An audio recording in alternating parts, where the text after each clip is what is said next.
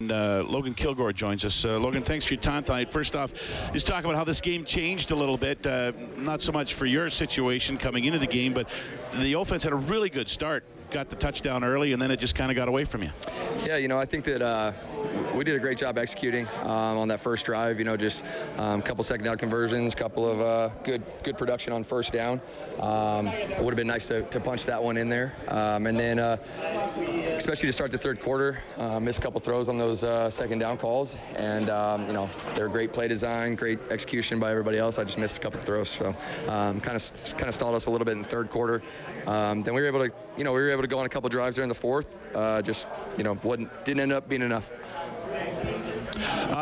You came in. How'd you feel? I mean, if the CFL website is correct, and it's often not, that's the first pass in a regular season game you threw for about 2 years in the CFL. How'd you feel? Yeah, it's been a couple years. Felt great. I think that, at the end of the day, playing is just a product of your preparation. And I think that, been preparing 11 weeks now.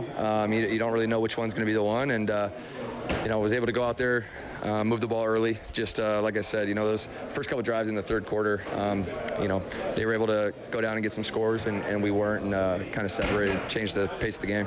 Nice to come out. I think you were 9 for 9 to start. Nice to come out and have that good start like that. Yeah, obviously we've all seen, Trevor move the ball all year long.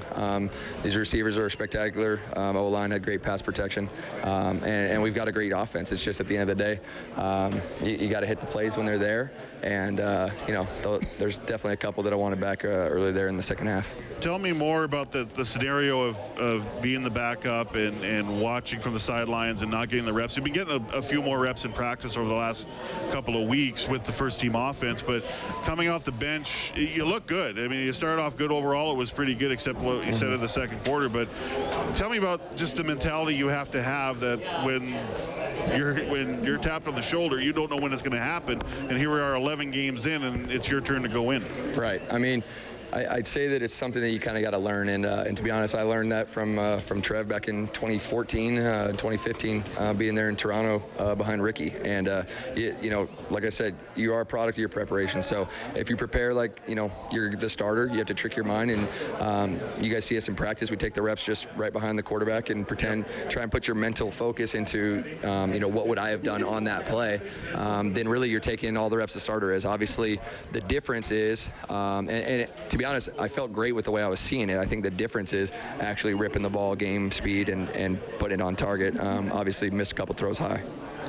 Does the bye week come at the right time for you guys right now after what's gone on?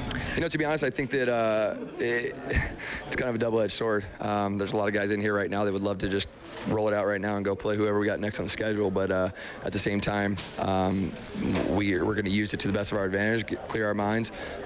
It's a long season, right? We're 12 games in, 2/3, and we still got 6 games left. So, shoot, we can go on a run here and, you just play the best football at the right time.